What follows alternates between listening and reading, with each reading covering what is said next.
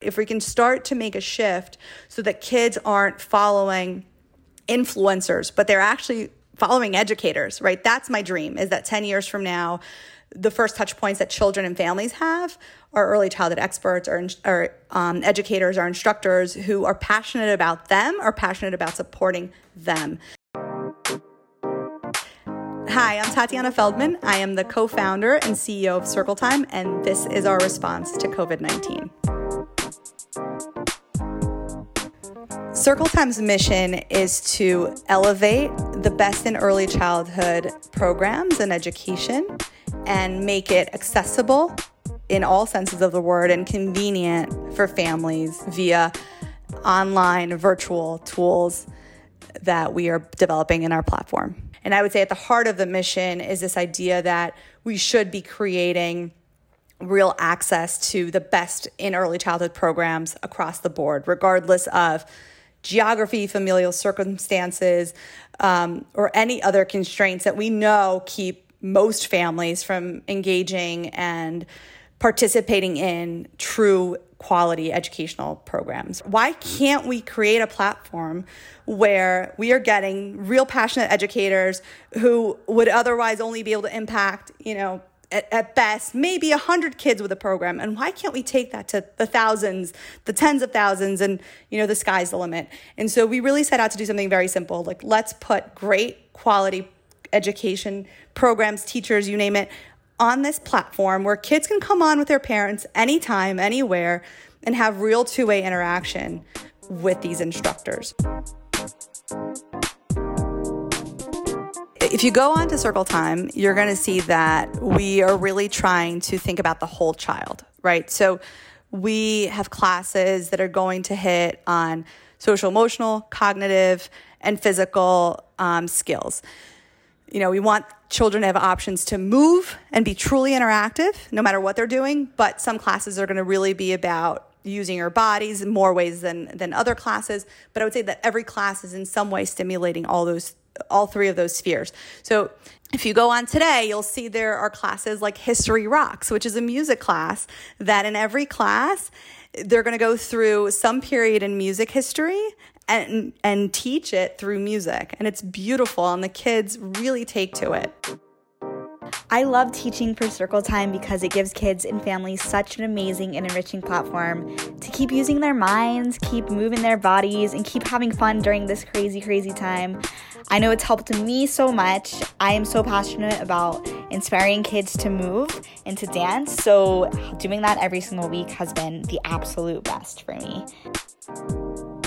What really has become a huge pain point is equity of content, right? It's accessing quality of content, whether because of paywalls or because, again, of information, right? Knowing where to go.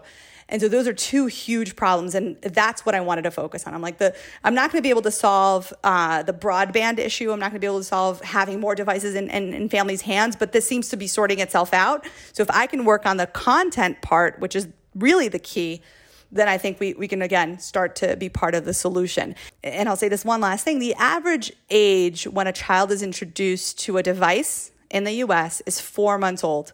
That's the average. So we know that there are babies as young as a month, 2, that are getting a phone put in their face, right? So that's across the board. So families are finding ways to connect to content. So again, to me, the bigger, more urgent problem is making sure that when that baby is getting put in front of something, that it is not a random YouTube unboxing video, right? Because what people don't talk about enough, there are a lot of families who say, oh, my child doesn't want to do Zoom. They don't want to learn through Zoom. They can't handle it.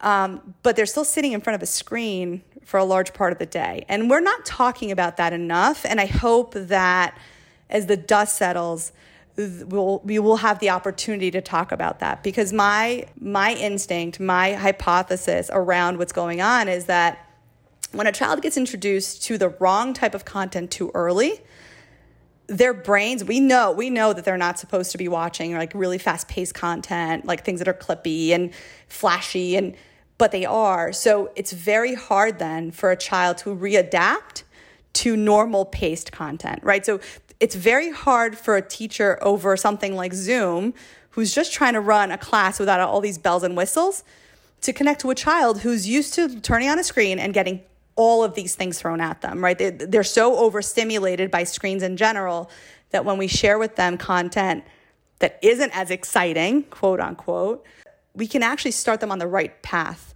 And hopefully when they're 3, 4, or 5, they're not so addicted or dependent on content that isn't actually educational in any way, shape, or form. Hey everybody, it's Byron, one of your Circle Time Fun dance instructors.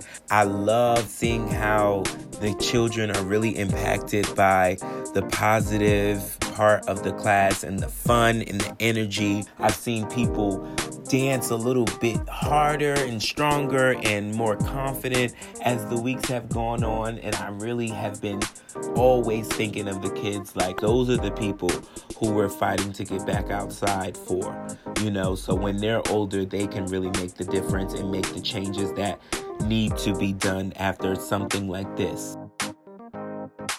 COVID is opening up a space to start teaching families about digital literacy, because we don't talk about the media diet. We're so scared, right, that we just go to no screens, and it doesn't work. And so the first thing that I think COVID did in terms of what we're doing in our mission is that it's created what I call concept awareness, right? So this idea of learning in an interactive way online live is something that I think most people now can understand, right? Second of all, we're able now to onboard so much amazing content so much faster. And I think teachers are willing to sort of stick themselves out a little bit more and take more chances and play around with this.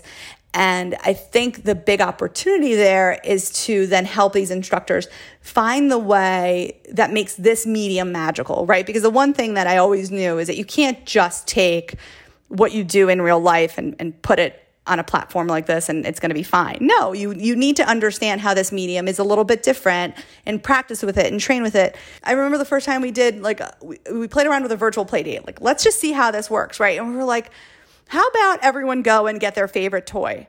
My God, the kids took to it like magic. They love the fact that they could suddenly go get something from their room, which, by the way, isn't something they can do in a normal music class where they're going to sit there around in a circle.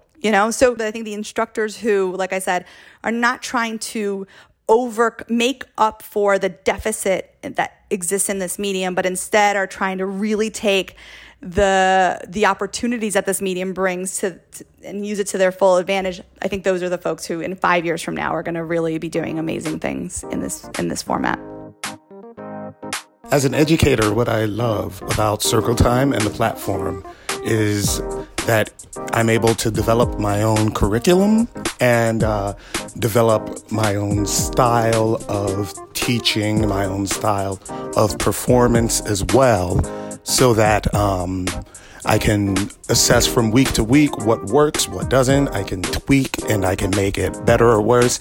And then having producers there that watch and can give notes. It's been very helpful to have that sort of freedom to navigate while also having guidance from the company. We want Circle Time to be a painkiller to all families, regardless of their background. So we were really setting out to find support in terms of program creation and program funding that understood that. And so for me, when I applied to the Tiny Fellowship, it was like, wow, if I can plug into a really creative, diverse, and inclusive community, I think that could really accelerate our ability to create diverse representational content. And that was something that was really important to me, right? I didn't want to pretend that me and my small team of co-founders, we could understand how this was going to be, relevant to every family. So that was what I wanted out of the tiny community. And that's actually what happened. I found myself part of a very supportive community that became even more supportive when the COVID pandemic hit. I'm Tatiana Feldman, co-founder and CEO of Circle Time. And during these times, I've become very hopeful that we are learning to build communities in a whole different way that I think will leave a positive, lasting impact on our children for a long time to come.